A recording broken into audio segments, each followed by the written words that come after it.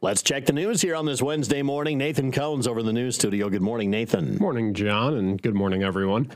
The Carroll City Council split 3-3 Monday night regarding a rezoning request for a property outside city limits but under the city's planning and zoning regulations. The property in question is owned by Richard and Marcy Wernemont. It sits just under a mile northeast of town on Noble Avenue. Their son, Colin Wernemont, had planned to build a welding shop on the property that would be used primarily for the family's farming operation, but some small-scale manufacture of John Deere equipment parts would also occur in the structure if approved. The Wernemonts are requesting 2 parcels of land, totaling about 45 acres, be rezoned from an agricultural district with agricultural preservation overlay to an I-2 or general industrial district so that the shop could be built. Ward 4 Councilwoman Carolyn Seaman says she and the council want to support young entrepreneurs, but the community's existing comprehensive plan limits their options. We are between a rock and a hard spot here, and I've mentioned this to people who called me about this, but we have to deal with the current zoning situation. We are mandated to draw up a comprehensive plan, and that plan, then we draw up our zoning ordinance. Our zoning ordinance is the law.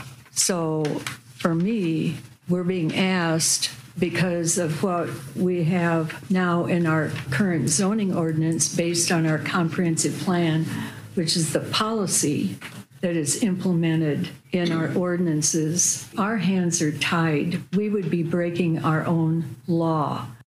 She adds that an I-2 designation would also allow for sanitary landfills, sewage lagoons, stockyards, junkyards, or other similar uses to be constructed in that area, even if that is not the Wernemont's intent.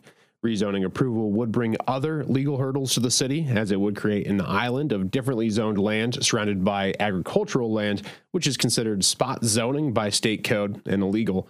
The city has received at least 4 similar requests over the last 18 months that were denied on nearly identical grounds. Interim city manager Jeff Kaler says this approval would remove the legal justification for those denials. We've turned down several requests in the last year or two because the intended use was not in conformance or was not consistent with the comprehensive plan. And that's kind of what we're talking about now, that if the council and the P&Z wanted to make this kind of change, it would have to be kind of a wholesale change. We couldn't do it on a piecemeal basis. The council chambers were close to capacity at Monday's meeting. Nobody who spoke during the public hearing outright opposed the rezoning. Before the council voted on the issue, City Attorney Dave Brunner offered his legal advice.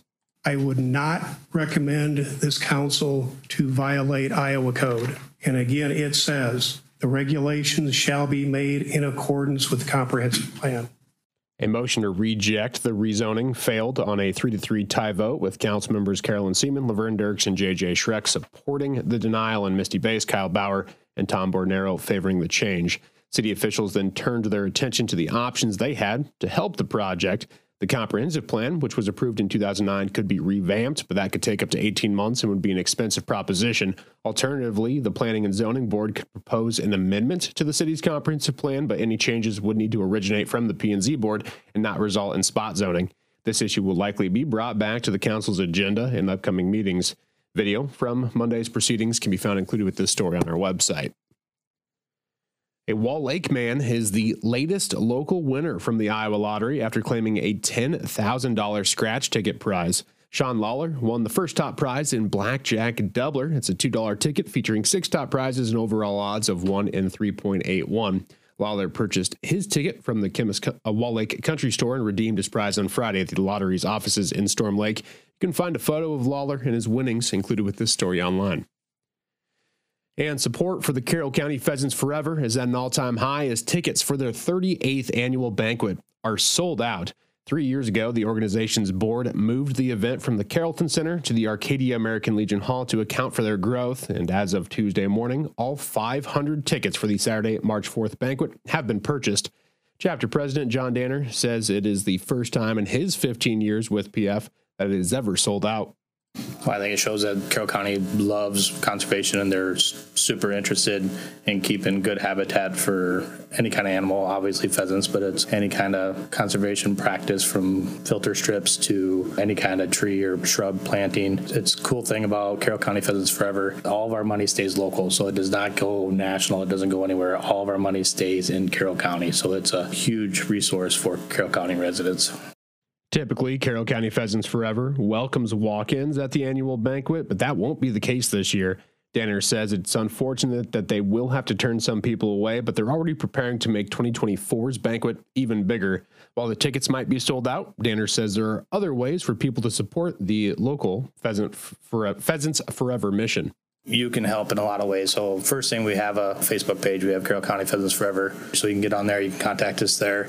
So in the spring, we do a lot of community projects. So we do a lot of wildlife burning, some habitat improvements, and then we also plant trees and shrubs for people. So if you're thinking that you have a project that, hey, this looks a little big, I got 500 trees I need to plant, it's going to take me forever, contact Pheasants Forever. We can help you plant them. Danner adds they also host a youth pheasant hunt every fall to introduce new people to the hobby, as well as provide a variety of other resources to local landowners. On behalf of the membership, Danner thanks the area's hunters, conservationists, businesses, and others for their overwhelming support.